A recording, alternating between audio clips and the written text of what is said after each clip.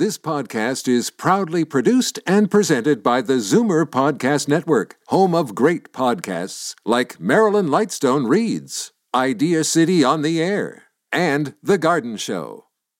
You're listening to an exclusive podcast of The Conspiracy Show with Richard Serrett. Heard every Sunday night from 11 p.m. to 1 a.m. on Zoomer Radio, the new AM 740.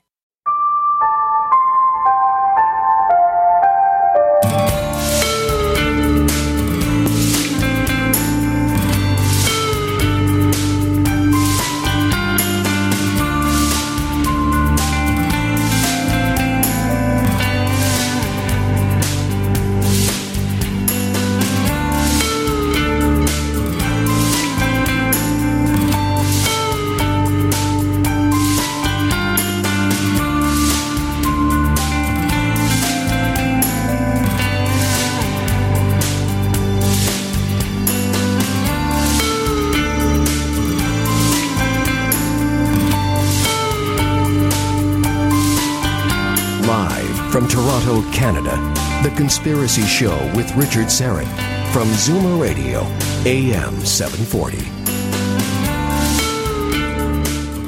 Welcome to the Audio Imaginarium. Come on in, weary traveler. Well, you know what? I'm weary just like you, and if you don't mind, I'd like to dispense with the traditional opening of the show and just get right to the meat. I'm just not feeling it tonight. The intro. I'm totally into being here and doing this show. Don't misunderstand me. I need to be here talking about the things we talk about on the show. And let me say, it's January 10th, 2021, and I still don't trust the numbers. That might be my new opening going forward. Next week's opening. It's January 17th, 2021, and I still don't trust the numbers. Some of you screaming at the radio, you can't say that. You're in the media. No, I'll tell you, what is not my job, it's not my job to carry water for the government, to sit here and read government-issued decrees and edicts and press releases without questioning. It's my job to be curious. Fancy that. It's my job to be skeptical. And one day, and that day may come sooner than later, sooner than even I imagine, I'm not allowed to do this anymore. That's where this seems to be headed. The left is on a roll. Everything seems to be going their way. Stateside, they have the White House, both chambers of Congress, which means likely they'll soon have control of the courts. They've had academia and the legacy media and all of our cultural institutions locked down for decades. But that apparently is not enough. They want revenge. So I'll keep on doing whatever this is I'm doing. It's not much. But this is what I have to contribute. And at least I can look back one day and know and sincerely believe I was on the right side of history. And that's about all I can ask for at this point. One other thing. This past spring and summer, I think I made my views on the Antifa and BLM rioting and looting pretty clear. It was abhorrent. And it was encouraged by the media. It was normalized by the media. It was rewarded by corporate America and big tech. People died. More than 24 people died, several of them innocent children, billions of dollars in damages, businesses, including African American businesses, destroyed, countless lives destroyed. The people involved were domestic terrorists. I'm talking about the looting and the rioting and the killing. And they should rot in jail. What happened on Capitol Hill in Washington on January 6th was likewise appalling. People died. There were some misguided Trump supporters involved, no doubt. Idiots. They destroyed a lot of goodwill built up by the 99.9% of Trump supporters who were kind, decent, law-abiding men and women, the kind of people you'd be pleased to have as neighbors or sit opposite you at church. But there were also some Antifa and BLM provocateurs in there as well. Of that you can be sure. And we'll know more soon. Here's the good news. The perps, they will be caught and arrested and charged. And unlike some of the leftist thugs that looted and rioted and hurt police officers and others, they will not be bailed out of jail by Vice President-elect Kamala Harris. Not going to happen this time. So that's one little piece of good news. Carlos Cagina is the technical producer, and Ryan White is the live stream producer, and we are live streaming on my YouTube channel, Strange Planet. At least for now. I wake up every morning. It's not my first order of business, believe me. I help get breakfast for my boys. I feed the rabbit. But I do wake up, and at some point, I check the YouTube channel to see if it's still there. So far, so good for tonight. I am getting hit on Twitter. I can't complain. Not as bad as many. Not like the real influencers out there. I have a relatively small following. I was around 7,500. I kind of lost track. And I'm about 1,000. Down about 1,000 after the purge. I guess we're calling it the purge. And I am gradually making my way over to Parler. But I see Amazon will be shutting them down in about, 2-3 hours? And I've also registered at gab.com. Until they shut that down, they don't have an app. I don't know about you, but I'm feeling a little bit like a digital Bedouin right about now, moving from place to place.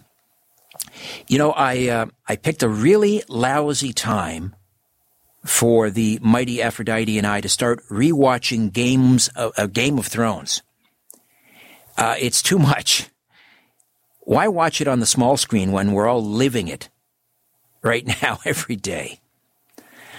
Luckily, despite all the betrayal and treachery and injustice, I've seen it all before. So have you. And like the Bible, I know how it ends. Spoiler alert. Good triumphs over evil. So take heart, my friends. But before light wins out over darkness, there are still dark days ahead of us. Of that we can be sure. But don't despair.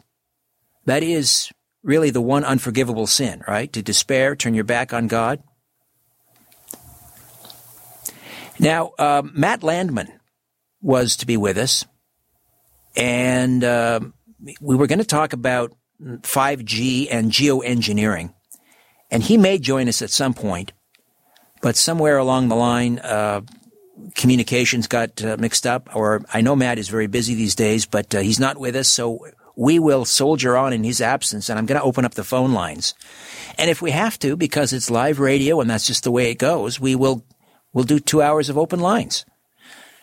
But geez, there's not much to talk about. Well, we'll figure something out, I'm sure. But have you heard about this? The headline from, now, what is the publication? It's Science Something Magazine. I'll check that out in a minute. But it's by Paul Vucin. It's titled, Geo-Engineers Inch Closer to Sun-Dimming Balloon Test. For years, the controversial idea of solar geoengineering lofting long-lived reflective particles into the upper atmosphere to block sunlight and diminish global warming has been theoretical. It's starting to get real. Today, this was December 15th, 2020. Today, after much technical and regulatory wrangling, Harvard University scientists are proposing a June 2021 test flight of a research balloon designed to drop small amounts of chalky dust and observe its effects. Wow. In June 2021, they're going to do this. Chalky dust dropped from a balloon. No kidding. The first flight would not inject the particles. It would only be a dry run of the steerable balloon and instruments needed to study chemical reactions in the stratosphere, the calm, cold layer more than 10 kilometers up. Even so, the project, called the Stratospheric Controlled Perturbation Experiment, must first win the approval of an independent advisory board, a decision that could come in February 2021. The need to study the real-world effects of releasing reflective particles is pressing, says David Keith, a Harvard energy and climate scientist, and one of SCOPEX's, that again is the Stratospheric Controlled Perturbation Experiment, SCOPEX. So again, David Keith, Harvard energy climate scientist, one of SCOPEX's lead scientists. Solar Geo-Engineering. Where have we heard this before?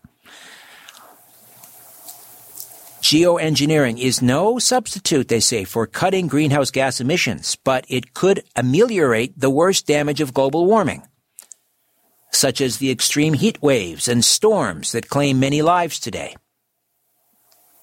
There is a real potential, maybe a significant potential, to reduce the risks of climate change this century by a lot. Okay, so they're laying the groundwork for geoengineering. Geoengineering.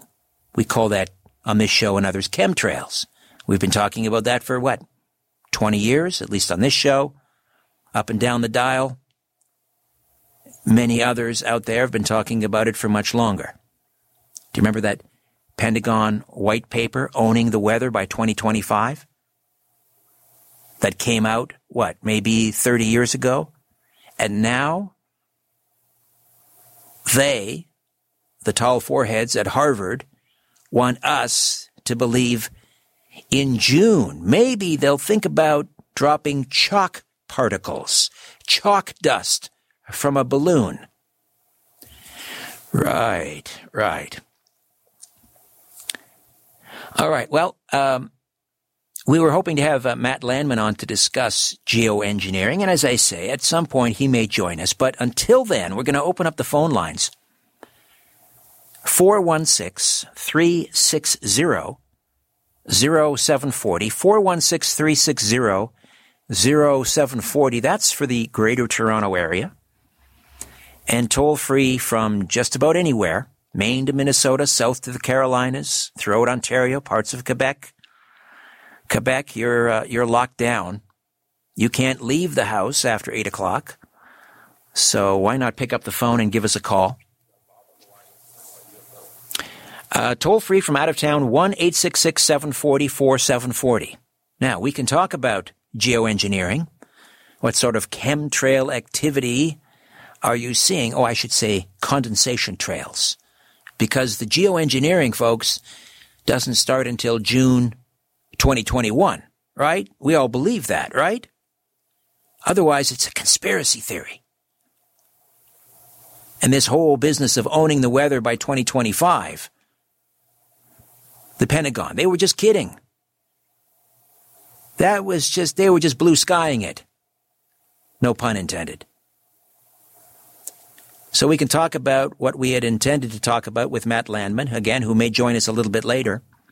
Documentary filmmaker. You may remember his film Frankenskies, and he's working on Frankenskies 2. And he's also written about, talked about, researched a lot about 5G. We can talk about that as well. And we can talk about what's happening on social media. I'm calling Silicon Valley the digital death squads. That's the new method of making people disappear. We're far more sophisticated than we were 30, 40 years ago. In Chile, Pinochet and his death squads used to make people disappear for good, permanently. Now we're far more sophisticated with opposition and dissidents. Now they remove your digital footprint. The digital death squads. So let's open up the lines, and we'll begin with Bob. Is Bob in Toronto? Bob, welcome.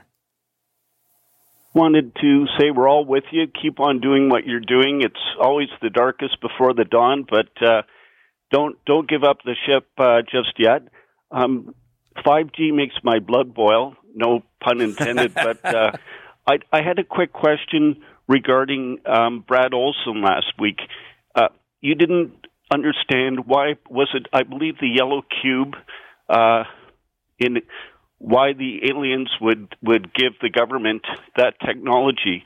I looked it up, and it said under the Grenada Treaty that Eisenhower traded abductions for technology, and that was with the Greys, because we had a chance with the Nordics, and all they wanted in return was to give up nuclear arms, but instead they went with the Greys. Right. I think my question, Bob, to Brad was, if these aliens have to live under this prime directive, and we're all familiar with the prime directive from Star Trek, right? That's the Federation can't interfere with, I guess, sort of the goings-on, the business of on other planets, the non-interference. That's the prime directive. If both good and bad aliens, let's call them, if they have to live by that cosmic law, why would they give that kind of technology to one side versus the other? I think that was my question, and Brad was kind of grappling with that as well. He didn't have an answer, and I don't blame him. I mean, I don't understand it myself. I mean, I don't. If in fact that's what took place, that certain individuals or groups were given this technology, I can understand why they might strike that deal with the devil, and I mean that quite literally. But that doesn't make sense if there is, in fact, a prime directive. And that probably indicates to me there isn't a prime directive. I don't think these, you can call them aliens, I'll call them fallen angels, I don't think they play by those rules. What do you think? Well, neither do the people that are doing what they're doing today. I mean, they're supposed to be following the rules, but they're breaking them for control. And an interesting person, if you have a chance to get on, is Paul Hellyer, a national treasure, if you have a chance, or Paul has Laura been on this Eisenhower. Paul has been on this program probably a half dozen times, and I'll, as long as he's with us, God bless him, I'll continue to bring him on. He was on, I guess, the last time, maybe 6 months ago. He had just completed another book, 96, still sharp.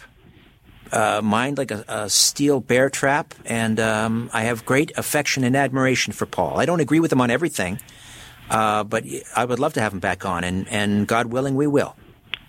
Thanks very much, Richard. Hey, Bob. Great talking to you. Thank you. We have Ed next. Ed, are you in Toronto? Where are you calling from? I'm calling from Milton. Good to hear from you, Richard. You too, Ed. Yeah, I'm a long-time listener. Just like Bob, I want to encourage you, keep digging. Yes, it's dark, and there's, I'm afraid, a whole more depth than you can put even on this radio show. I remember what they did to the great Gary Bell, the spaceman. Right. Just down the dial and all that. So, don't worry. You just keep digging, and there's plenty of other things that you can do. Just a word of encouragement. Well, I appreciate that, Ed. Thank you. I mean, I have no intention of willingly giving it up, but the decision ultimately is not mine. And I'm just looking at trends right now, and the way things are going, and trying to be realistic, and asking myself, how much longer will a program like this be allowed to continue?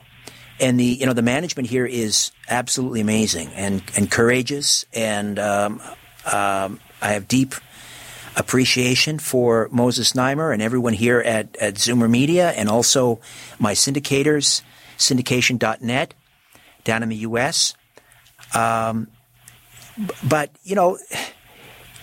they at some point, they might feel that there's too much at stake here. There's too much pressure. I don't know what can happen. I'm not going to judge. I'm going to sit here and do the show for as long as I can, and until I can't.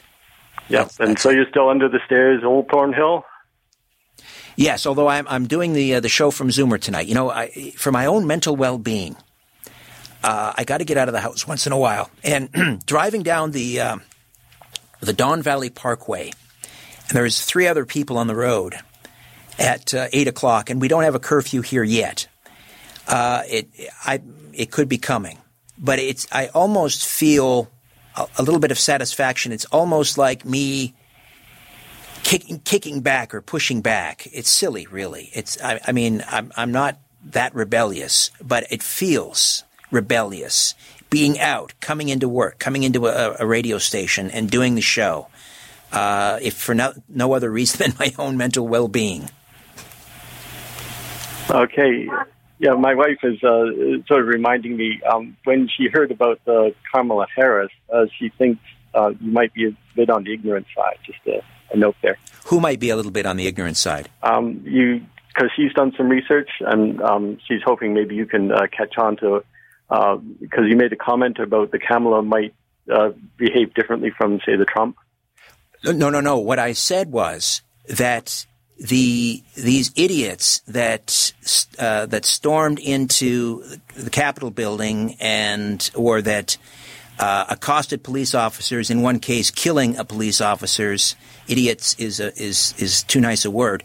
I said they will be caught and they will rot in jail, as they should, unlike the left-wing thugs that rooted and rioted and injured people, including police, that were bailed out at the behest of people like Kamala Harris. That's what I'm saying. That's not going to happen this time, because there's a double standard there. They both left and right. If they riot, if they loot, if they destroy property, if they injure people, they should rot in jail. But I'm saying the perps in this incident on January 6th, they're not going to be bailed out like the members of Antifa and BLM. That's not going to happen this time. So all I'm saying is that that's one piece of good news. All right. Well, thank you for the call, Ed. We'll come back and continue with open lines until we hear from Matt Landman, activist, documentary filmmaker. We're talking geoengineering. Let me get your take on this project to dim the sun. Harvard University, Bill Gates supposedly a sponsor. Surprise, surprise. Back with more. Stay with us. Curiosity, or did the devil make you do it? Whatever the reason, welcome back to The Conspiracy Show with Richard Serrett from Zoomer Radio. To talk to Richard, call 416-360-0740 or toll free at 1-866-740-4740. Welcome back. Open lines. I don't know how long we'll have open lines. It all depends on our scheduled guest, Matt Landman. We're waiting for him to talk about geoengineering. We may get to that. We may not, and that's fine. We will continue on with open lines if that's the case. I wanted to give you a heads up what's happening next week on the program, God willing. I guess I should start issuing that caveat each time I talk about future shows. God willing, next Sunday, Vincent Gerses will be with us for the first hour anyway. Vincent is a retired senior Ontario Provincial Police Constable and one of the founders of We Stand on Guard for Thee, I think is the name of the organization. You may have heard of both active and retired police officers forming together into a group to object to the authoritative overreach on behalf of the government and by extension the police. And I think we've all had a belly full of what's been going on. We're not Australia yet, thank God. I was watching a video earlier today. There's a young woman. She wasn't protesting, or she wasn't, marching in a protest. She had a T-shirt or a sign basically objecting to the lockdowns in Australia. She was carrying her 4-year-old baby, or child, her 4-year-old child. And because she was carrying this sign or wearing this T-shirt, she was rushed by police. They grabbed the child, ripped the child from her arms, and threw her in the back of a police wagon. That's where we're at. That's not Tehran. That's not Kabul. That's Australia. That's sickening. And we've seen what's happening in Quebec. A curfew. 8 p.m. to 5 a.m. You're to stay off the streets. And someone was tweeting, well, what's the big deal? Where do you have to be at 8 p.m. or after 8 p.m.? Seriously? That's your answer? I guess then if that's your view, once and when we get beyond this nonsense and we start opening things up, maybe why not just maintain the curfew? Where do you have to be after 8 p.m.? Unless you have proper documentation. If you don't have papers, stay in your house. Safety first. All right.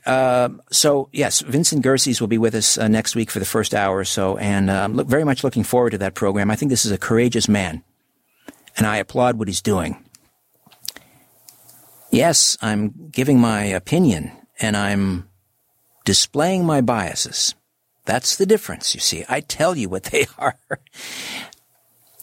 Let's go to the phones, and let's say hi to Rita is in Colorado. Rita, welcome.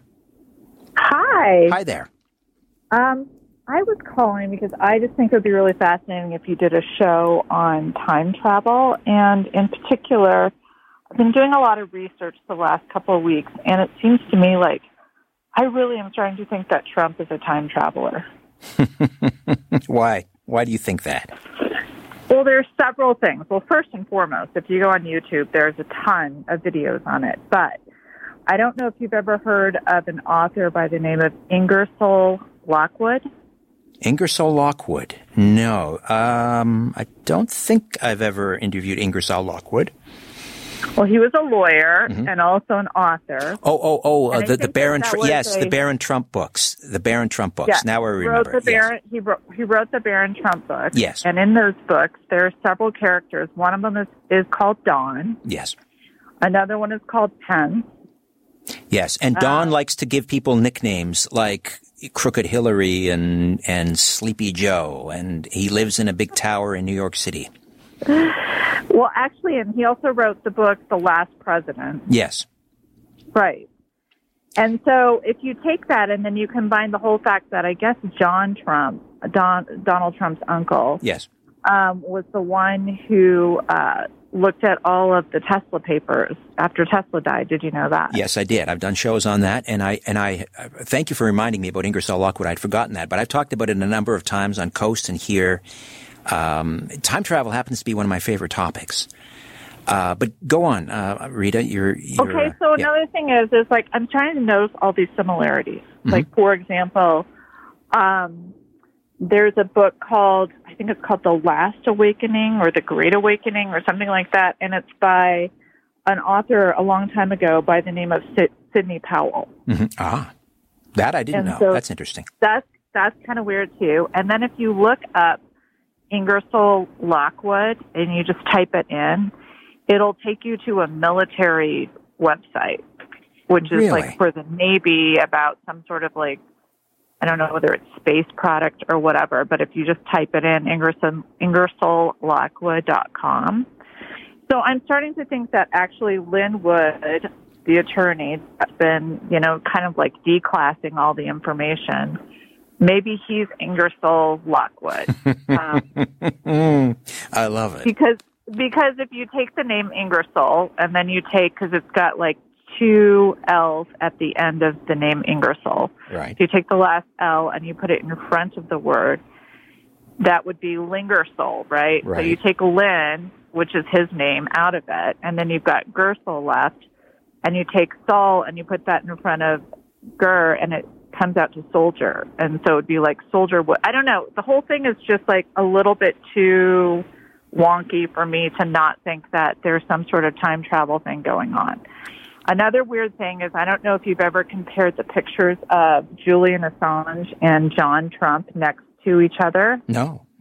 They look exactly the same. Oh, come on. I got to try this. Hang on. Now. Hair. All right. Okay. While we're talking, I'm going to talk. I'm going to do this. Except Julian Assange has hair. So take Julian Assange's picture, like around the same age of John Trump at the same time. All right. And it's almost like they're twins, except the hair is different.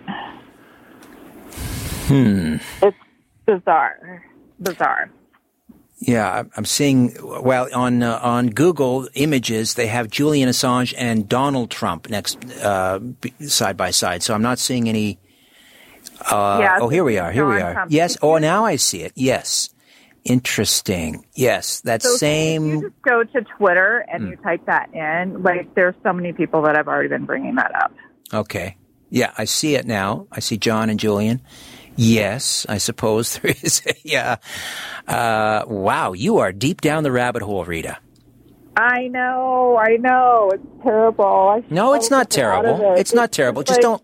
You know what? It's kind of fascinating, though. It is fascinating. Just don't let it. Time travel back to fix everything. Just don't let it take over your life like it has. Let my life serve as a warning to you all. Don't let it take over. Otherwise, you'll end up like me. No, I know. I just think it's really interesting. I love time travel. You've got the Baron Trump, because it's the adventures. Yes. The adventures of Baron Trump. There's also the Titan. The book, The Titan. How it mirrors almost in exact detail the Titanic. But it's a piece of fiction written, maybe 15, 20 years before the Titanic. Same number of lifeboats, same dimensions, same, hitting a large passenger ship that was said to be unsinkable, hitting an iceberg, same number of passengers, et cetera, et cetera. Before you go to bed tonight, Rita, as if you need another reason, Google, or don't use Google. Use Brave or some other server. Don't use Google, but use something else and search up the Titan and the Titanic. I will do that. All right. How are you listening tonight, Rita? But one last thing I wanted to talk about this Ingerson Lockwood book. Okay. Also in The Last President. Apparently he lives on Fifth Avenue in New York. Yes. Yeah. And also, a big riot occurs right after an election. Oh, that's right. Yes, I remember that too. Fascinating, isn't it? I mean, come on. What is that all about? I don't know. Well, that's your assignment, Rita. I want it on my desk tomorrow morning. Solve this. I'm listening to you on YouTube. So. Wonderful. Okay. Thank you so much. It's great hearing from you, Rita. Thank you so much. Yeah, I really enjoy your shows. Keep up the great work. It's I appreciate so much fun. it. And keep up your great work, too. This is fascinating stuff. All right. All right. Do we have time for another call, Carlos? We have a minute till break. I'll tell you what. Why don't we play that little clip from Matt Landman about 5G? Can we do that?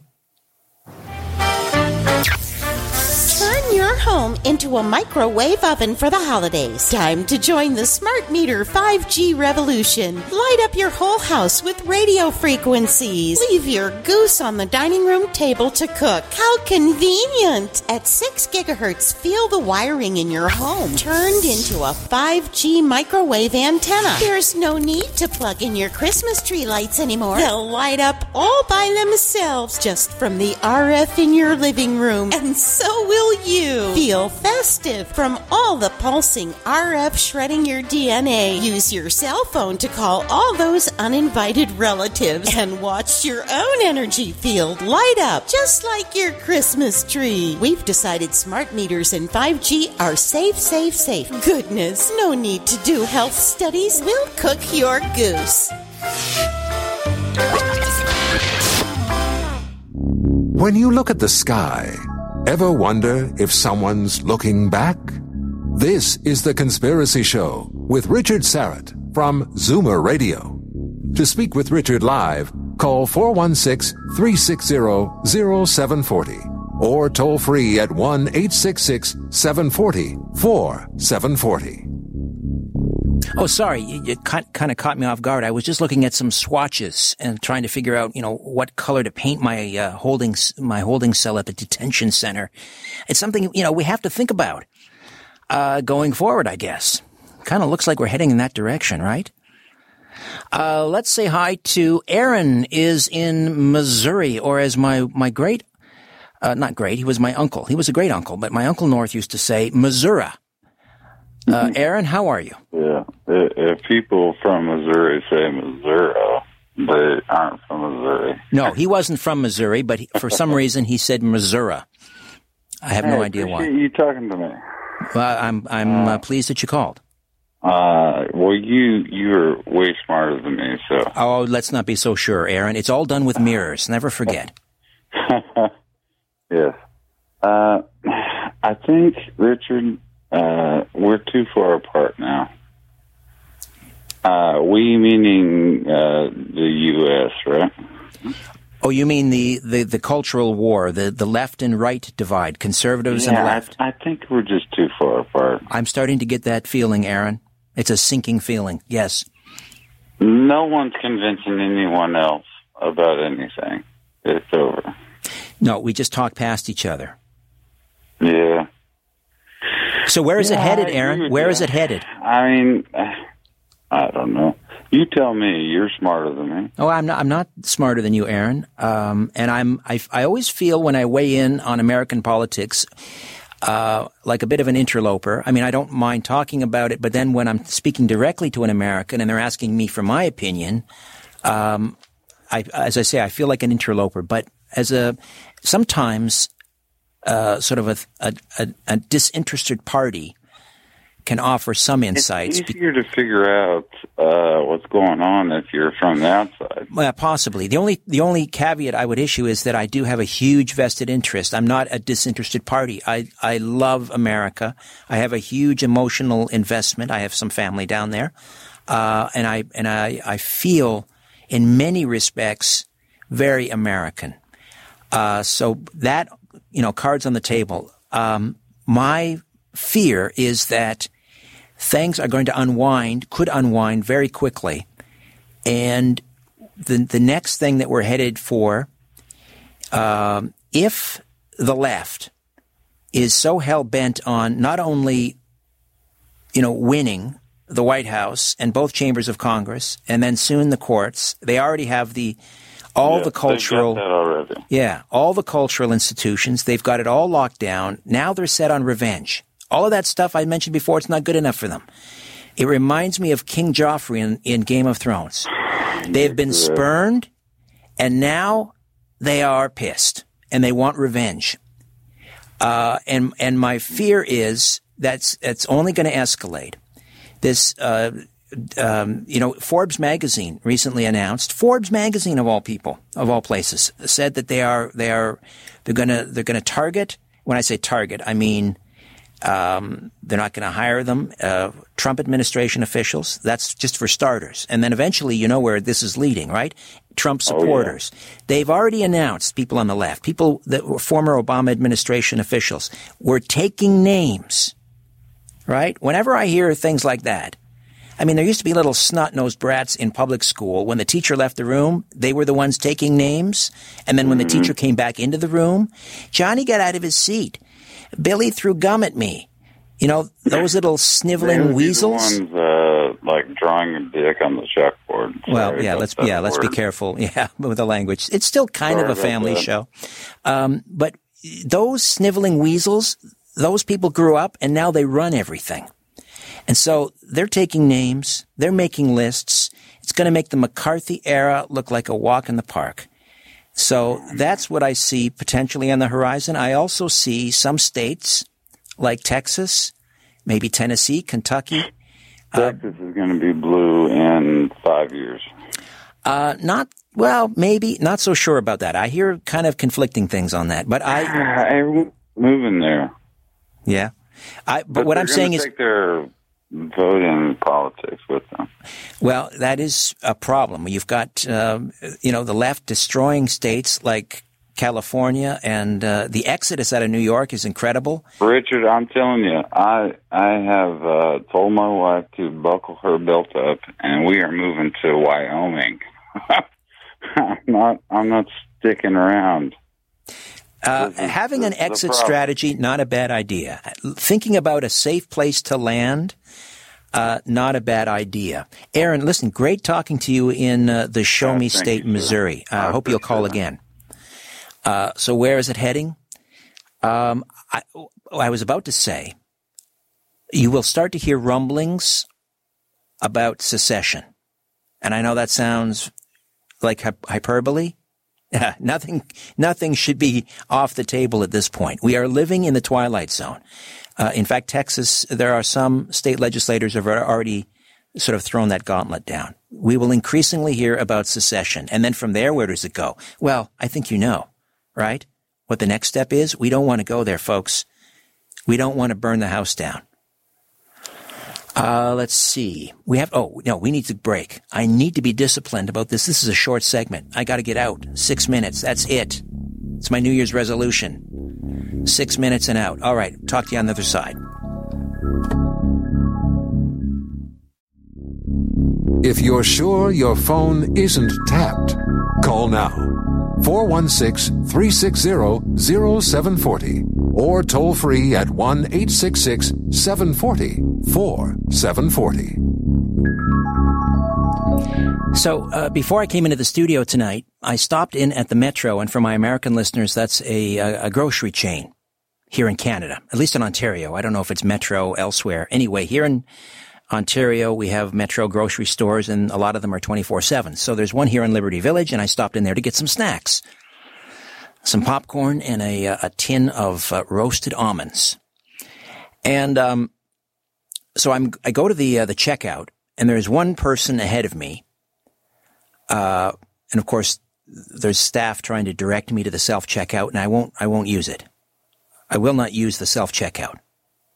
They're pointless because every time, is this true or not? Every time you go to the self-checkout, you have to call for help because something's not working, it's not scanning, right? So that kind of defeats the purpose. Anyway, and they're so insistent, aren't they? Please, why don't you use the self-checkout? Because I'm trying to preserve your job, you moron. Anyway, so I go to the cashier and she is, there's one customer ahead of me and she's scanning this person's products or purchases. And so I put mine on the conveyor belt and I'm waiting and I'm social distancing.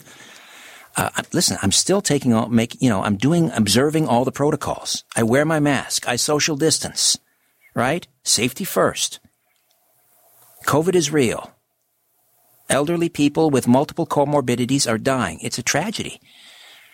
I'm not denying it. Anyway, so I am observing the protocol. So she's chatting to this customer, and as the customer is walking away, she's still chatting with her while she's scanning my items. And she's not paying particularly close attention. So she takes my little tin, there it is, of roasted almonds, and she scans it. And I'm hearing beep, beep, beep, beep. She scanned it because she wasn't paying attention. She scanned it multiple times. And she caught herself, and she goes, oops, sorry, I scanned your almonds 4 times. And I was kind of proud of myself. My comeback was like immediate, without even missing a beat. I said, isn't that how Biden won the election? Crickets. Nothing. I said, come on. 9 o'clock on a Sunday. That's not bad. Crickets. Humorless people. These grim-faced commissars that will be, directing me to my holding cell at the detention center. Come on. Just crack a smile. If you don't laugh, you're going to cry, and we can't cry. We mustn't despair. All right, let's say hi to Kevin in Buffalo. Kevin, welcome. Oh, hi, Richard. Hey there. Richard, just real quick, I actually met you maybe 4 or 5 years ago. I was really? Up in Toronto for Jim Marr's presentation. Oh, God bless Jim Marrs. Yes. That's right. Yeah, go ahead. Yeah. Yes. Anyways, it's good to talk again. I'm gonna actually. I believe that I'm actually hopeful for just for the immediate future of the U.S. Hopefully. Well, see, here's the thing. Biden could work together for all parties. So hopefully, people see that and just think, okay, at least 4 years. The lawmakers at least will work together, to get, things passed. Well, the question is, though, what's going to get passed? And he doesn't need to work with anybody now. I mean, it wouldn't hurt to have a few Republican or Rhino votes on his side, and he'll get them. But the question is, what is he going to pass, and what are you so hopeful that he's going to pass? Well, you're right. Exactly. That's the thing. I mean, for example, I know universal basic income has been talked about, but there are a lot of people opposed to it. But it's going to be like independents and even the GOP minority who are just going to be against it. So, I mean, obviously, example, UBI is not going to get passed, but I see what you mean. Right. Yeah. I mean, first of all, then the next question is, how long is he going to be around before he gets pushed out? Any thoughts on that? I believe at least 4 years, but then maybe he's going to resign or just not even, no, I apologize, not run for re-election. Oh, you think he'll last the full 4 years? I believe so, yeah. Interesting. Yeah. Well, we shall see. I'm going to say 6 months to maybe 9 months, a year at the outside. I don't know if you saw, there was an interview he did. It was one of the legacy media organizations, and they had both Biden and Kamala on. Of course, he never would have appeared on there before the election. He was hiding in his basement, and then he managed to convince 80 million people to crawl over broken glass to vote for this charismatic figure. It's amazing. Anyway, so after the election, he's on this, he's getting these softball questions from some reporter on ABC. What's your favorite ice cream? And how much how bad are the Republicans? Those sorts of things. But then he was asked, what about if you and Kamala should happen to disagree on some major policy item? And he actually said this, and it's not verbatim, but you can look it up on Google or on YouTube rather. But he said something to the effect is, well, I guess I would sort of develop some disease and go away. He actually said that, or words pretty close to that effect. In other words, he was kind of telegraphing, in his later stages of dementia, he's actually telling the truth. And he said that I guess I would develop some disease and have to go away. So what do you make of that? Wow, Richard, I mean, I'll tell you, this is why I listen to you like almost every week, because this is the first time I've heard of this. And it is no coincidence that it's not been broadcast really anywhere else. But that's very interesting. All right, my friend. Well, it's great to hear from you in Buffalo. What do you think the Sabres are going to do this year? Oh, the Sabres, I mean, with Eric Stahl and Jack Eichel, holy cow, I think we're going to pretty much go to the playoffs. Really? Now, you're up here in Canada, we have the Northern Division. So all the Canadian teams are in one division. We're all going to play. We won't face Buffalo this year, which I'm going to kind of miss. That's a great rivalry. Now, you're in a very competitive division. You're in there with the Rangers and the Islanders and the Phillies and the Capitals. And who else is in that division? Is it Carolina? Columbus? Wow. I don't know, actually. Me and my brother were just talking about that. Maybe 7 or 8 of them, but you're right. Capitals and Islanders. Yeah. Definitely the Rangers, maybe within 500 miles, I think. Yeah, that's going to be a tough division. It's going to be a very tough division. I hope you guys deserve some success down there in Buffalo. I hope you... Yeah, I mean, exactly. In the Buffalo Bills, holy cow. I mean, I was on the edge of my seat. Hey, Kevin, great hearing from you. I hope you'll call again. Thank you. Okay. All right, 416-360-0740. That's in the Greater Toronto Area. And if you're outside the Toronto area, you can call toll-free 1-866-740-4740. 1-866-740-4740. Let's go to Melanie in High Park in Toronto. Hey, Melanie. Hi, Happy New Year. Haven't spoken to you since last year, I guess. It has been a while. Yeah. Yes. So when are you going to be possibly the permanent host or co-host of Coast to Coast? Well, that's very kind of you to say that. I predict that within this year, I hope you don't move away, or I hope that AM 740 and Mr. Znaimer take on Coast to Coast, because I notice that different stations that I've listened to and my friends have listened to, they don't air the same show or the same topic, and I'm wondering if certain stations are starting to monitor Mr. Norrie's show and deciding which ones they're going to play, which ones they're not. So I hope that your station will take it on, and I hope you become the permanent Canadian co-host, because I truly believe that you deserve it. Oh, that's very kind of you, but Melanie. Can I ask a question on an opinion? Because we were discussing that today. How is it that everybody seems to be so upset about everything, but how is it that Google and Mr. Zuckerberg and all these great tech companies in Silicon Valley, why are they never, ever, taking on China and its murderous regime and taking on all these despots in other countries? Why is it that they're taking on their own American people and restricting their freedoms? Because they know which side their bread is buttered on. Exactly. But how is that possibly done? How is it that no legislation has come in, and how have they not had their license revoked? Because they said they're not going to be editors. They're not going to be... you know who I wish you would get on your program is Janet Parshall's husband, who's a constitutional lawyer. I don't know if you've heard the show...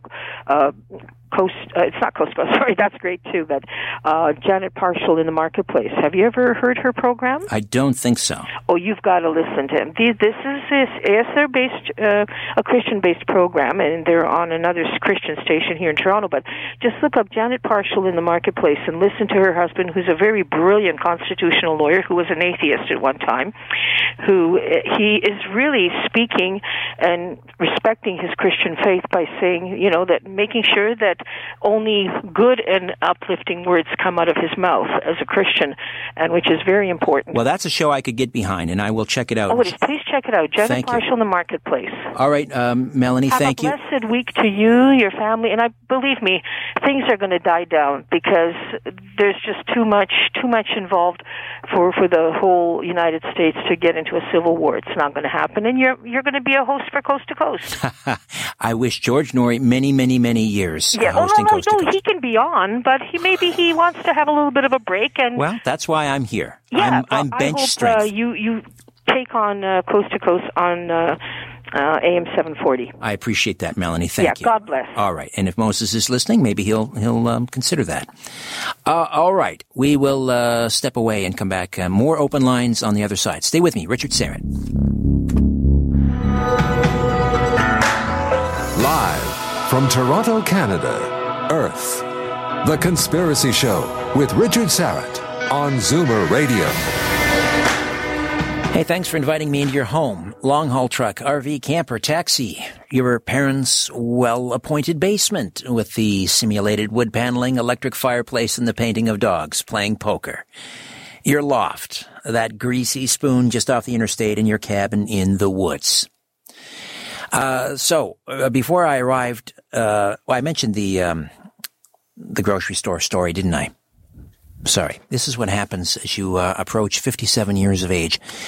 The synapses just don't fire the way they used to. I already told that story in hour one. I won't tell it again. Okay.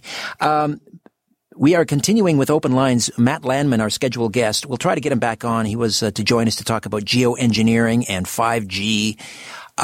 There's a lot happening in that regard right now. Harvard University wants to literally launch a trial balloon in June of 2021 to drop chalk dust, as they call it, into the atmosphere to test the feasibility of reflecting the sun's rays back up into the stratosphere to forestall global warming. And apparently Bill Gates, surprise, surprise, is one of the individuals or people funding this. That's not a surprise, really. What is surprising is that they expect us to believe this. In 2021, they are expecting us to believe that only now are they going to start experimenting with the weather. After a major, major white paper by the Pentagon that was released, I think about 30 years ago, I'll have to check the exact release of that. It was called Owning the Weather by 2025. They're already doing this and much more. Geo-engineering. See, this is the strategy. You do something for 30, 40, 50 years, and then at some point you decide, okay, let's ask people or let people know that we're doing it sort of through the back door. Well, we're thinking about doing it. And we tried it. They've been doing it for a very long time. Is it to forestall global warming? I don't think so. So we can talk about that if you'd like. We can also talk about the U.S. election. We can talk about COVID. Now, here's something interesting, or I would say curious, disturbing maybe even. So in Quebec, there's a curfew there. Absolutely unheard of. It's a stain on our democracy that the government would use this kind of power. So you have to stay in your house from 8 p.m. to 5 a.m. Well, where would you be going after 8 p.m.? Seriously? If you're asking that question, you must have slept through civics class. You have no understanding about the basics of what it means to live in a free society. And you know, when I talk like this and when I post on social media, you can't imagine the pushback I get from people who will say things like, you love freedom too much. What are you, in some kind of freedom-loving cult? That's kind of disappointing in Canada, a Western liberal democracy. That's the response I get. I love freedom too much. Safety first. I guess that's what should be in our Constitution. Anyway, let's... so I was talking about the curfew in Quebec. Earlier today, I think it was around 206 ICU patients in the entire province. And I think it has since dropped down to 203 out of 228 hospitals. All right, so there are 228 hospitals across the province. There are 203 people in occupying ICU beds. And, of course, we wish for a full and speedy recovery for every one of those individuals. Now, here's something kind of interesting I just dug up. This is in it's a paper called Care in Canada ICUs. Care in Canada ICUs. And here is the executive summary. And this is from 2016. All right, 2016. And I won't bore you with, I can't read the entire abstract or the entire executive summary. I'm just going to give you a little snippet here. This is, in the executive summary, this is bullet point number 3. Most ICU beds are in large or teaching facilities, where having enough ICU beds to meet the growing demand is a widespread challenge. On average, large and teaching hospital ICUs operate, get ready for this, at about 90% capacity, with periods of overcapacity, an equivalent to between 45 and 51 days in 2013-2014. So again, in 2013-2014, there were 51 days, between 45 and 51 days, where they were overcapacity. In other words, they had more ICU patients than they had ICU beds. But, on average, large and teaching hospital ICUs operate at about 90% capacity. This is from 2016. So now we have 203 ICU patients in 228 hospitals. Carlos, you got an A in math? What is that percentage? Putting him on the spot. Get your calculator and get back to me on that. So it's 203 out of 228. So it might be around 90%, I'm guessing. Anyway, that's average. No, it can't be. It can't be 75%. 203 out of 228? Try again. Yeah, 203 out of 228. If you got 203 out of 228 on a math test, what would be your grade?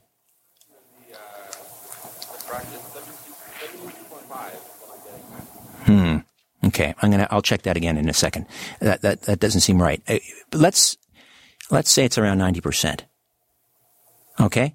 So that's average. And for this, they have instituted a curfew. My word, what is going on. But the models. But what about the models? What about the cases? Dear Lord. Let's say hi to Ryan in Stouffville. Ryan, welcome. How are you? Oh, I'm great, Richard. I just want to say I've been a long-time listener. Even when I was living in Florida last year, I made sure that I tuned in every Sunday night. Can't miss the show. God bless you, sir. Yes. I was going to talk about the 20 and back program where you hear with like Ryan, I'm not sure what's happening with your phone. Are you on a cordless? Because you're cutting in and out. Can you hear me now? I'm in the cell phone. So. Okay, just keep it. It's not a great idea to keep the cell phone as close as possible to your cranium, but in this case, yeah, exactly. I usually talk on speaker, but okay. I know now. I wanted to talk about the 20 and back program, but just hearing you talk about COVID and our lockdown, especially up here in Canada, and what's going on in Quebec, it's so draconian. And as being a Christian, I find it's really hard in these times even to have any dialogue with anyone because we're just so fear-based. And hearing these numbers, it's just, it's not worth it. The juice isn't worth the squeeze. The amount of people I know right now who are going through terrible depression, let alone, I can't go to my church, but I can go to the LCBO. It just makes no sense. And it just seems like a bad nightmare we're living in. But I just wanted to see if you know anything about the 20 and back program of the secret space program. Have you looked into that much at all? The 20 and back, is this like Operation Moondust, and that where young people like Randy Kramer, they're sent to the moon, and their memories are wiped, and they're trained on these lunar bases or on colonies on Mars, underneath Mars, and then when they come back 20 years later, their memories are erased. Yeah, so I've done shows on it. It's interesting. I have to tell you, though, to me, who knows? But to me, it strains credulity. I totally agree. I know it's got. I was the one lady earlier talking about going down the rabbit hole and the whole time travel thing. That's what kind of brought me towards. I've always found time travel fascinating. So then, along my journey of research, you hear some of those stories, and it's so far fetched. Now, you look at where we are in this current day and age in this model. I have to say, I wouldn't be surprised more or less now that there have been people that have, peered into what is going on now, and just like the way that the agenda is being written out for us, because this is, we always, not jokingly, but talking about 1984, we're in it. The fact that neighbors can, call the police on other neighbors if there's too many cars at their house, or just the fact that human connection. I can't even shake a hand, or I can't even go to my grandma and give her a hug anymore. And if I do, I'm considered a criminal. It's just wacky. So I just kind of want to leave it at that. It's just nice to talk to you, and I really appreciate everything you've done for not only this country, but for people who like to stay up late and who like to question the norm. Especially as a Christian, I find it very healthy conversation. So thank you. Well, thank you, Ryan. Don't despair. We can't do that. We know how the movie ends. We know the good guys win in the end. There'll be dark days ahead, but we just have to, continue to trust in the will of God. He's moving a lot of furniture around right now, and he's making an awful racket, and it's a little disconcerting. But we're all going to come out of this okay. I agree, and actually, just the one last part, which has been good, is the fact that I think a lot more people are opening their Bibles again, and with the fact that churches are online, people are probably stumbling upon them, listening to a lot more of the gospel than probably ever in the last few years. I've got a lot of friends who grew up Christians, but then they, for whatever way, turned their back, and now they're starting to ask questions again. So let's just pray that everything is in his hands in the right way. Right. But thank you for your work. Thank you, Ryan. I appreciate it. You mentioned 1984. I think a more apt literary allusion would be Brave New World.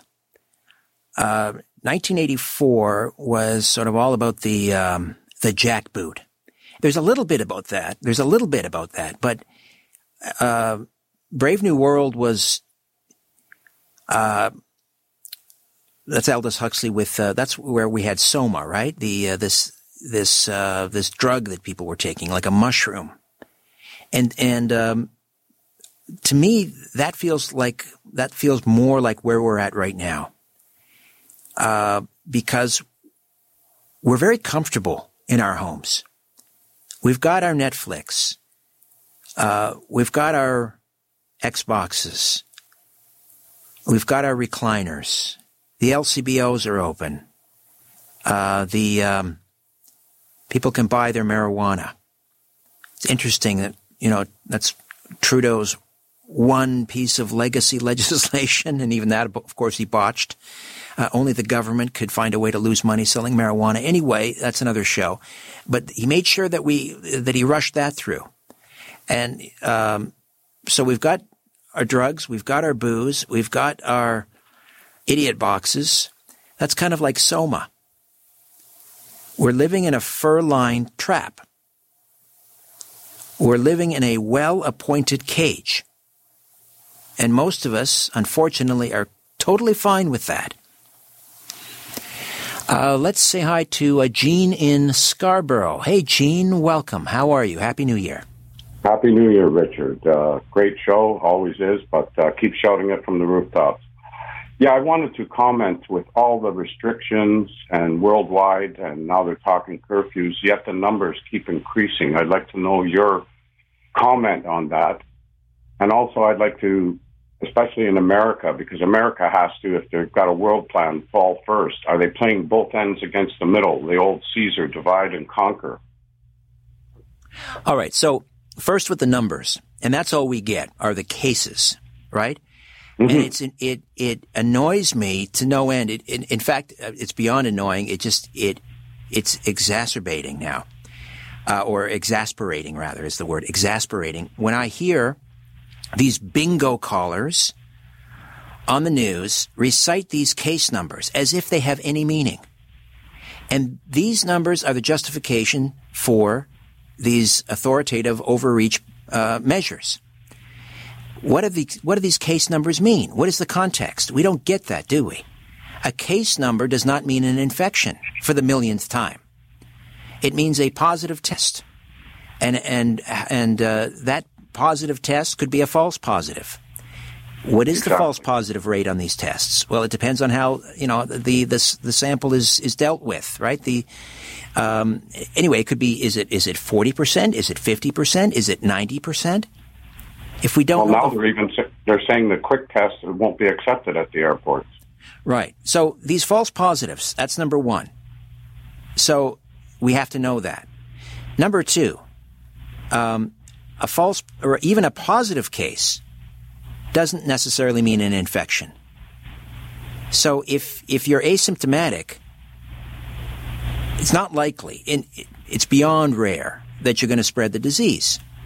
But if you have a positive test, okay, so let's manage risk, and maybe that person should quarantine. Okay, but to say that the number of cases are growing and growing and growing, and therefore we must bring about a curfew or a lockdown or keep people from their places of worship or prevent dying patients from seeing their loved ones. This is beyond the pale. It's egregious. It's madness. And yet all we hear every day ad nauseum is case numbers. Totally meaningless. Totally meaningless. 203 ICU patients across 228 hospitals, which is average. Yeah, that'd be about 88%, I think. It's 88%, thank you. 90% on average is the capacity of ICU beds in Quebec. And for this, they are putting people under curfew.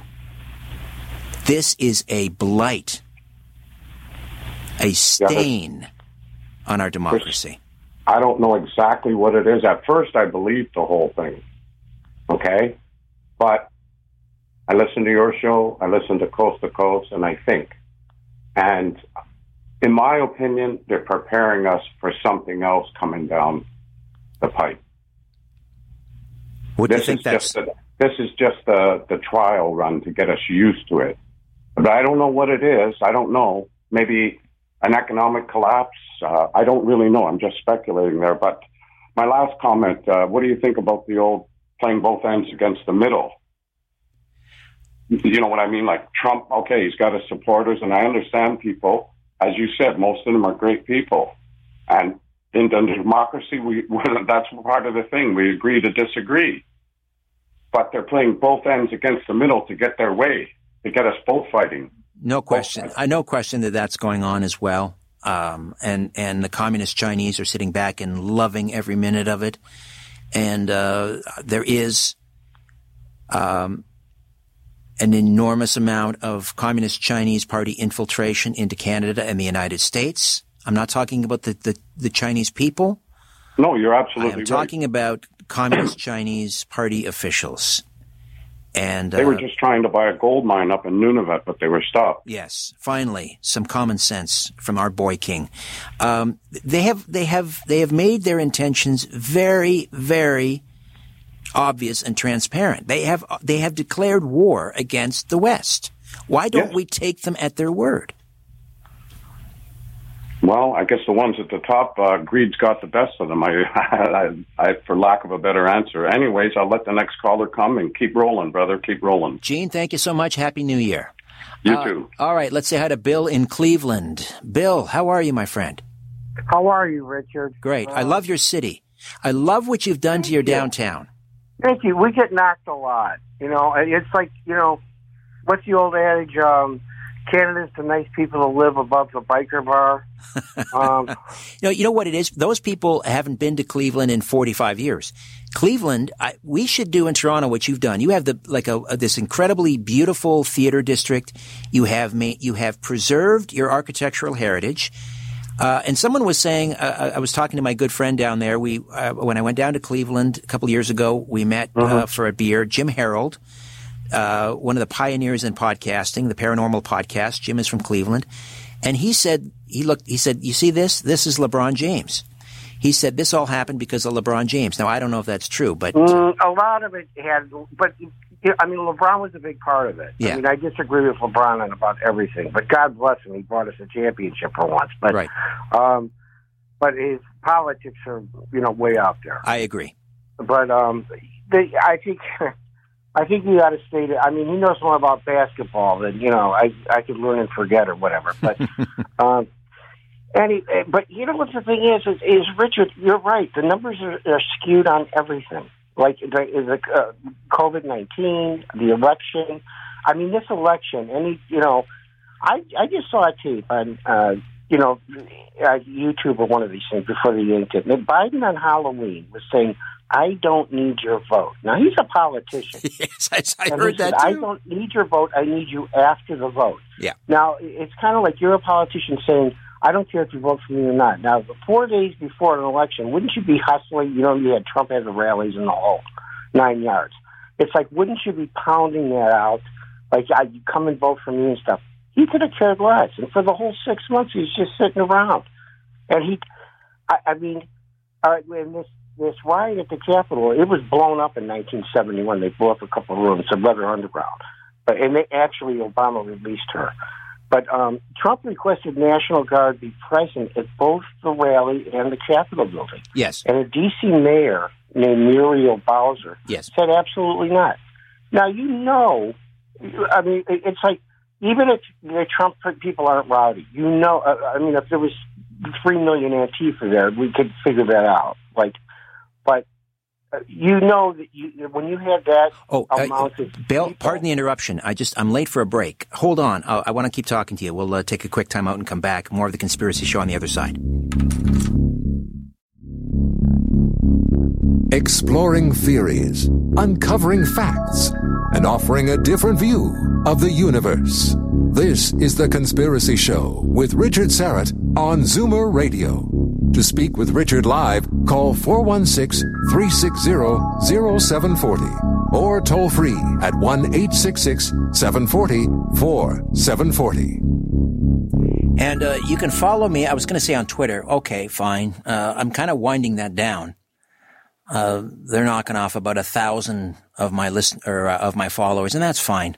Badge of honor. I'm on Twitter at Richard Serrett, but you can also, I'm moving over to, or I have moved over to Parler, and I'll be posting there more regularly, except who knows what's happening with Parler. I believe Amazon has now shut that down. Apple, of course, has shut their app down, which is interesting. Someone on Twitter, I think it's Ashley St. Clair, who's a conservative influencer who I follow and admire. And she made a very interesting point about our friends at Apple. Do you remember the San Bernardino shooter? The radical Muslim terrorist who shot and killed, I'm not sure how many people it was. It was too many, obviously. One is too many, but it was a mass shooting. Do you remember when Apple refused to unlock his phone? Think about that. I mean, it's one thing to read it in a tweet, but now I'm saying it out loud. As I'm saying it out loud, I can't believe it.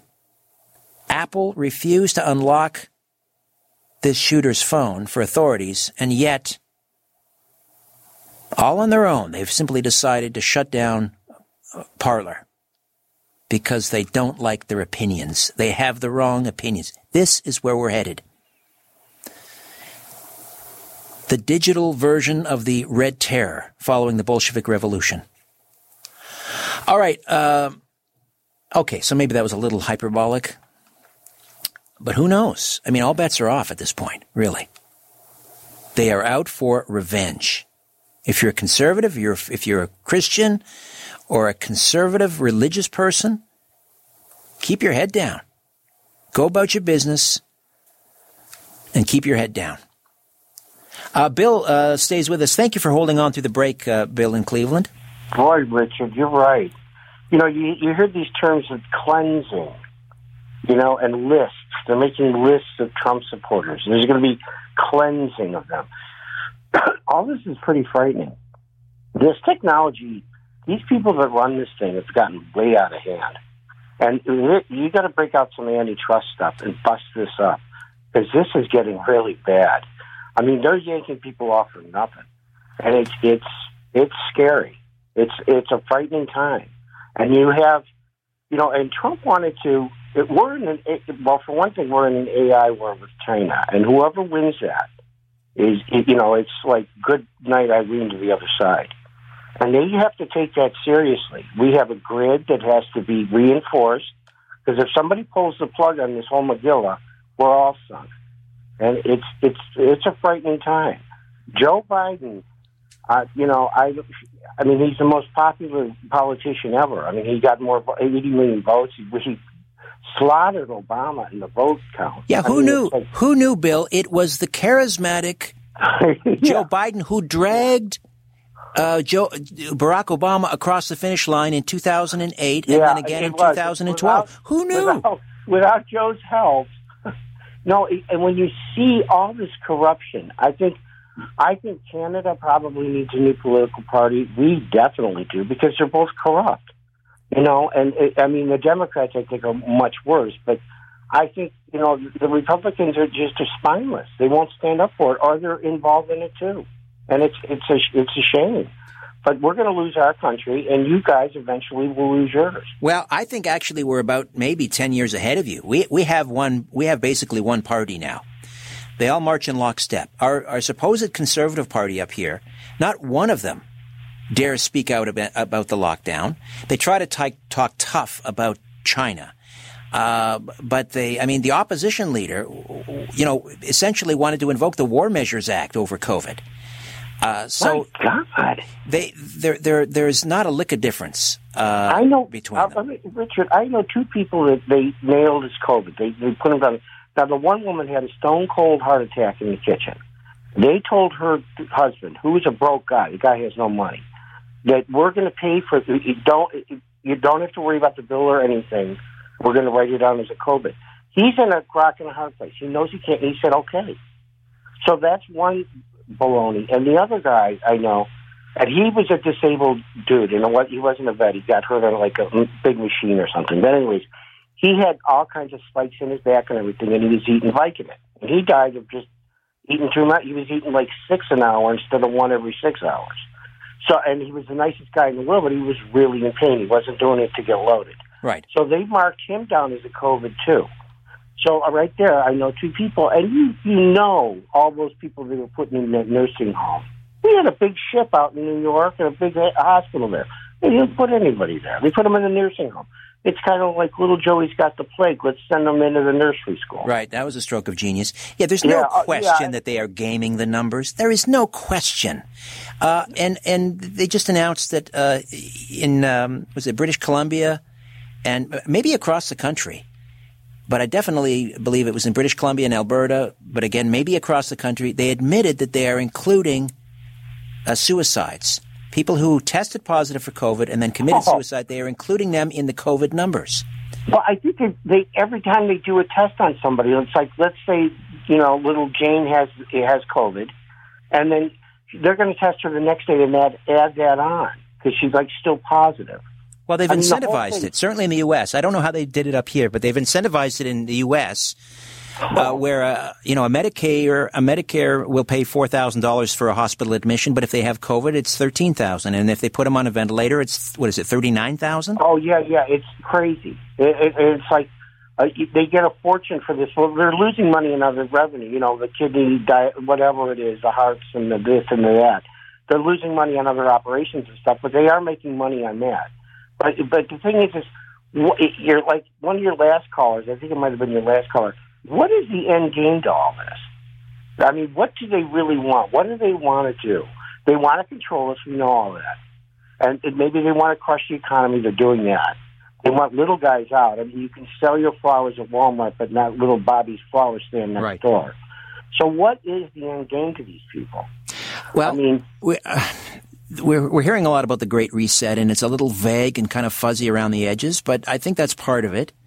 That they have decided to use, and again, let me be emphatic here. I'm not saying that COVID-19 is not real. It's a virus. It is killing people, mainly the elderly with multiple comorbidities, and that's a tragedy, and we need to protect those people. I'm not saying it's not real, but it is providing convenient cover, and even our Prime Minister has talked about this. It's a wonderful window of opportunity to do this, and the other thing. That's what we need to look at. Not the COVID necessarily, but the this, and the other thing. And but you're locking down a healthy population instead of the opposite. Instead of saying, okay, Aunt Myrtle's sick, we're gonna keep an eye on her, we're gonna put her there, but you go out and do your thing. They're locking down healthy people. And I have like grandchildren, and they can't, they're going to get to the point where these little kids can't read faces. This is all mental stuff. Before you're 6 years old, you're living in fear. It's abhorrent. It is a calamitous mistake that is being made. It is the worst policy decision in this country's history. There must be a reckoning after. I'm not talking about what am I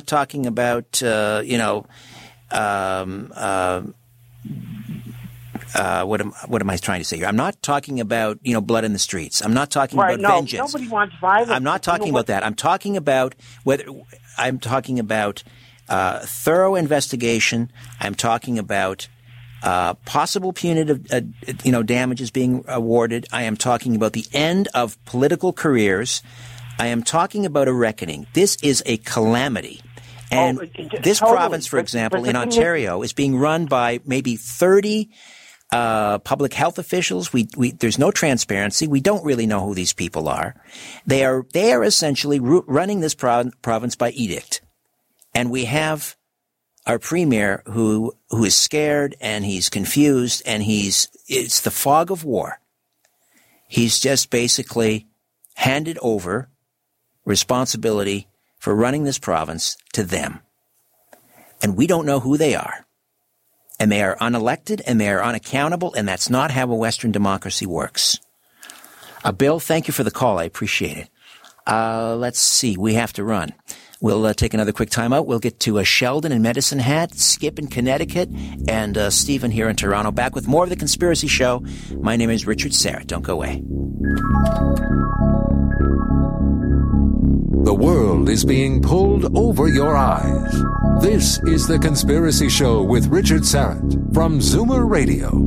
To reach Richard, call 416-360-0740 or toll free at 1-866-740-4740. Welcome back. Just a reminder, next week on the program, God willing, Vincent Gerses is a retired senior OPP constable and a founder of We Stand on Guard for Thee.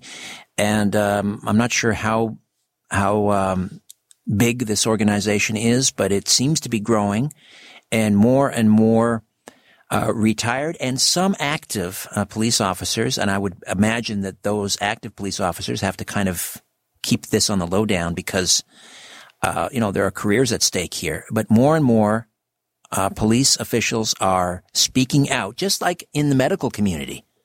More and more medical doctors are speaking out about this madness, and now more and more police officers are also. And this is encouraging.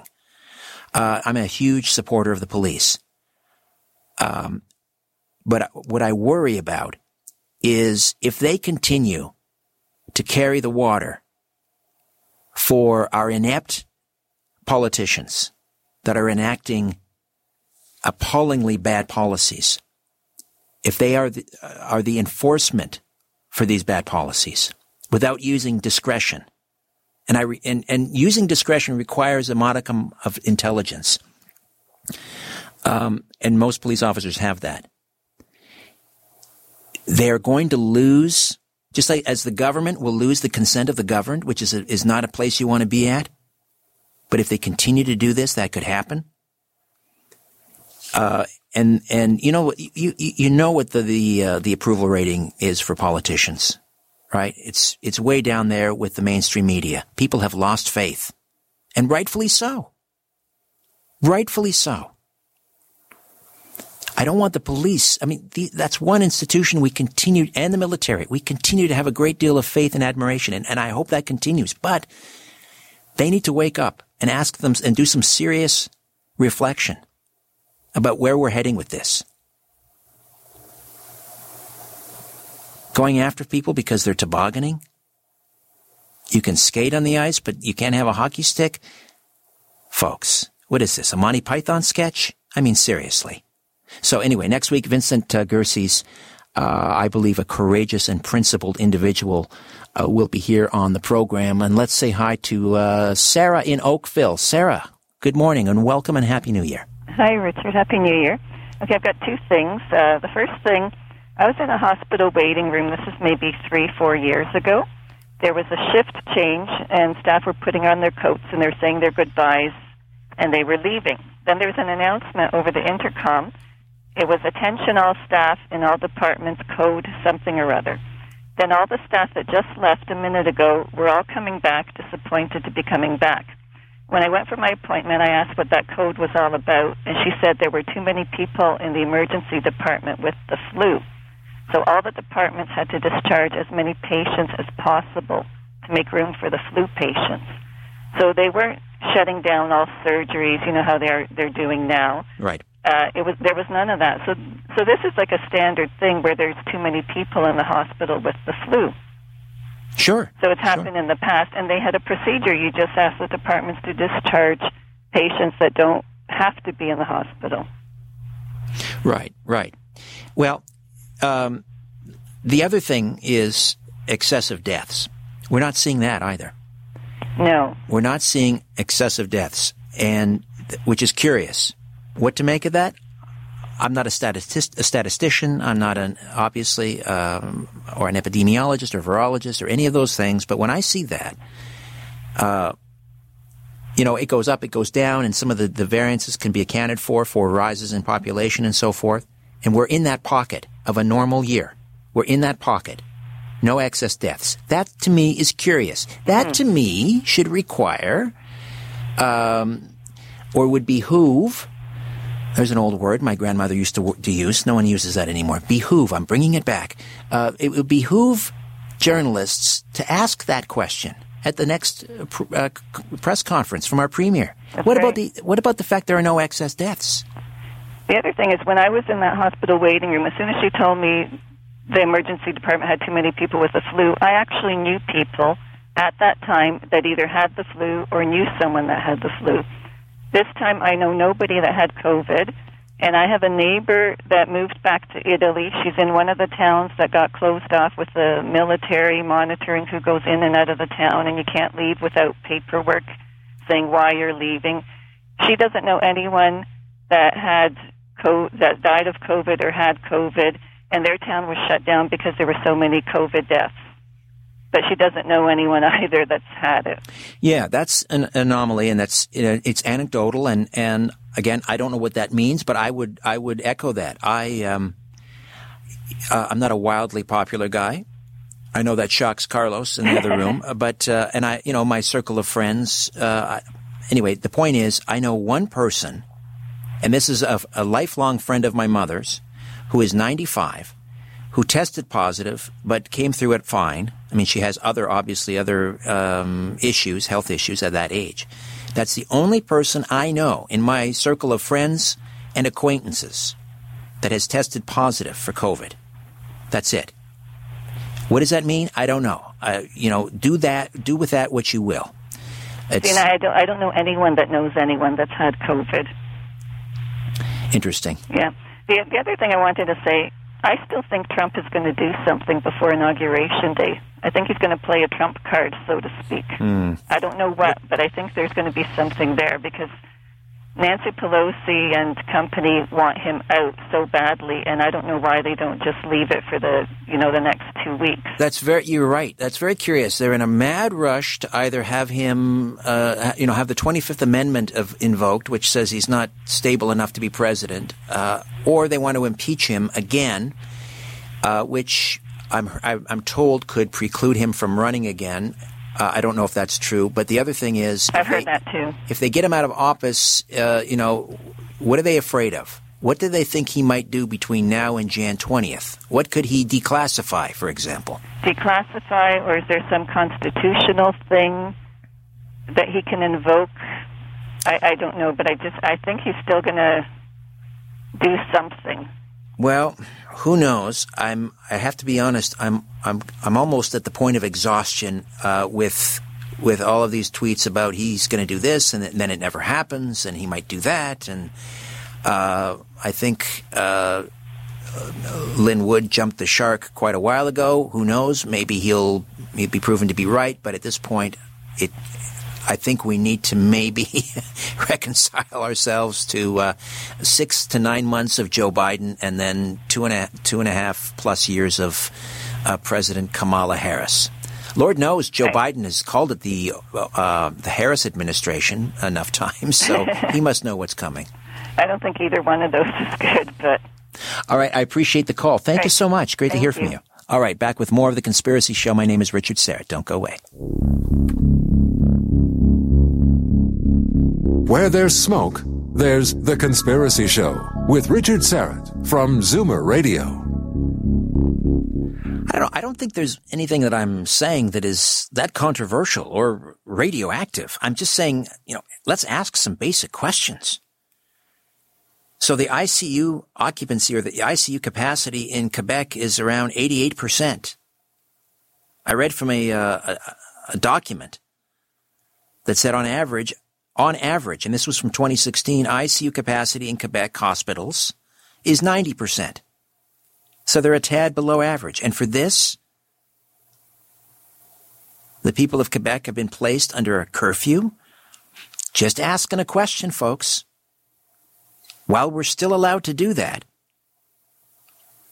just asking questions about the constant drumbeat of case numbers with no context. Just asking a question. I'd also be curious. I went for a walk this evening before the show with the mighty Aphrodite, and she, she's always right on the money. she cuts through everything and she goes right to the core of an issue, and she asks the most obvious question that somehow never gets asked. Who are these people being tested? Thousands and thousands and thousands of people. Are healthy people going to be tested? Who's lining up if you're healthy? Who has time to line up if you're healthy and get tested? Why would you do that? I just be curious to know, where are they getting these numbers from? And again, the context. We're not getting that. How many of these tests, these cases that we're so worried about, that we're shutting the province down, that we're ruining millions of lives, that we're jeopardizing the mental health, that we're condemning the elderly to their remaining years in isolation? It's sick. This is not what a healthy society does to its people. I'm just asking basic questions about the data. I want to go to the live chat. A couple of questions here. George asks, how do you think your fellow Ontarians will react to a curfew? That's an easy one, George. Sadly, the answer is they will lie down and take it. 3 bags full, sir. Have you any more? D. Silver asks, do you think the masses, the great unwashed, do you think the masses will rise up and rebel against social media companies? Well, how does one rebel in a digital age? It's hardly, the shot heard round the world, is it? It's hardly 1776 to say, I'm quitting Twitter and I'm moving to gab.com. But there will be that. We're seeing that. How many? I think it'll be in the millions. But will Twitter care? I don't know. That is yet to be seen. What is more important is whether a Parler, and they said that they're going to go after Twitter, but they are, my gosh, they have more money than God. They have such deep pockets, and they have a complicit media, and they have both parties in the United States in their hip pocket. I don't know what can be done at this point. Hopefully, enough people will vote with their feet, and they will move to these other. But then Apple will shut them down, and Amazon they'll build their own servers, I guess. It could be interesting. It could be interesting to watch. I hope there is an uprising, but here in Ontario, no, we'll lie down and we'll take it. Peace, order, and good government. We do as we're told. All right. Let's say hi to Sheldon is in Medicine Hat. Hey, Sheldon, welcome. Hello, Richard. How are you? You've got a fantastic show today. The few occasions that your guests go offline, I think you have the best shows, and this is the best show of 2021. Thank you. Thank you. I have a son that I was watching the news with on Thursday, and he made some interesting comments. My son is diagnosed with autism, but he's super smart, and his autistic obsession is cartooning. And he told me that in light of the events that were going on online, he said that it is amazingly coincidental. He said that Stephen Pastis, the writer, the cartoonist behind Pearls Before Swine, had to publish an announcement that the theme for the next week is coincidentally going to be on impeachment. And the character playing the president, it was purely coincidence that the entire theme is going to be on impeachment.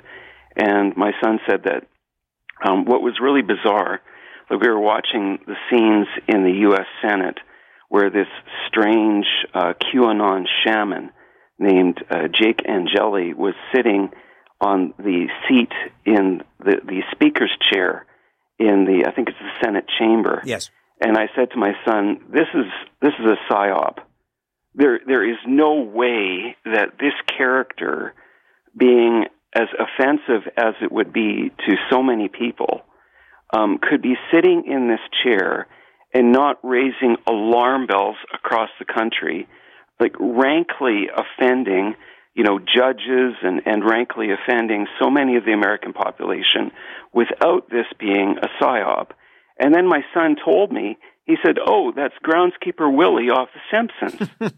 And then I said, "Well, what do you mean by that?" He said that this was just played in an episode just recently, where groundskeeper Willie was standing on top of a pedestal in front of the Springfield Capitol, along with the Simpson family, and he said it played out in an episode around Halloween. And the episode was in October 2020, Treehouse Horror 31, Season 32, Episode 4. And this entire show, it was premised upon Homer attempting to cast his ballot in the 2020 election. He was undecided, but then Lisa reminds him of all the things that President Donald Trump, all the controversies that he had been involved with. And Homer decides to cast his ballot, but then we see that it was a dream sequence, and Marge scolded Homer for sleeping in all day and not voting, and Homer responded, "What's the worst thing that could happen?" And then the rest of the episode is a dystopian view of Springfield, shown afterwards, where it's being attacked by monsters and these shooting creatures. I don't know how to describe them, but the entire city is in ruins after these shooting creatures destroy the city. Another example of predictive programming. Yes, and that's exactly what I thought. If you have a chance to go back and to take a look at this particular episode, it's up all over YouTube, where you have robots and lava pouring up from the ground, and the majority of the population is running around in a strange type of atmosphere, wearing masks. And it's actually quite frightening when I looked at this episode, noting all the similarities. But, the strange thing for me is that it just doesn't seem right that this character with horns somehow appears, in the middle of all this mayhem. And it just seems like this whole thing is fiction. And I don't understand it. I don't understand how this whole event came to be. Well, these people came, I know that the Trump speech, it stoked some passion, but I've listened to the speech, I've gone over the transcript, there's nothing in there that was an incite to riot. In fact, the people that were storming Capitol Hill, they came prepared. They had walkie-talkies. They had hammers to break glass. They had equipment and ropes to scale walls. These were professional rioters. They didn't show up at the rally, hear Trump's words, and then decide, we're going to storm the Capitol. They had made that decision on the plane or the bus ride when they got there. And I'm not saying that there weren't some Trump supporters in there. Absolutely they were. And I hope they all rot in jail. Left, right, center, I don't care. But, I'm sorry. I don't hear an incite to riot in Trump's words. And if people want to correct me on that and challenge me on it, so be it. And if I'm wrong, I'm wrong. But I don't think I am. All right. I want to quickly work in Skip in Connecticut with a final word. Skip, hey, how are you? Happy New Year. Skip in Connecticut? Yeah, I did hear that one of the wrinkles with the voting thing was that somebody in Italy confessed to doing some work on the computer to skew the voting results. Yes, that it was run out of an embassy. And said it was linked to Obama. And that Obama, apparently, the story goes, was kicked back on the initial money drop of billions to Iran, was kicked back $400 million, which she kept in overseas accounts. Now, this is the first I've heard of this stuff, but what apparently happens is these politicians give money to, say, Afghanistan was the next one up on the playing field, and money gets kicked back from that to these politicians and offshore accounts. Skip, I'm sorry I didn't get you on earlier to talk about it. I will dedicate part of a show about that. I'm seeing the same reports that it was run out of an U.S. embassy in Rome, that someone from this defense contractor, Leonardo, was using cyber warfare to flip votes, but it wasn't just Italy.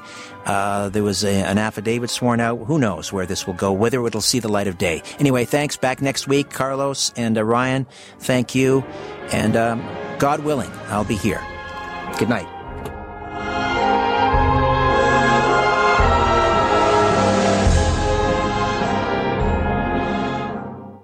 This podcast is proudly produced and presented by the Zoomer Podcast Network, home of great podcasts like Marilyn Lightstone Reads, Idea City on the Air, and The Garden Show.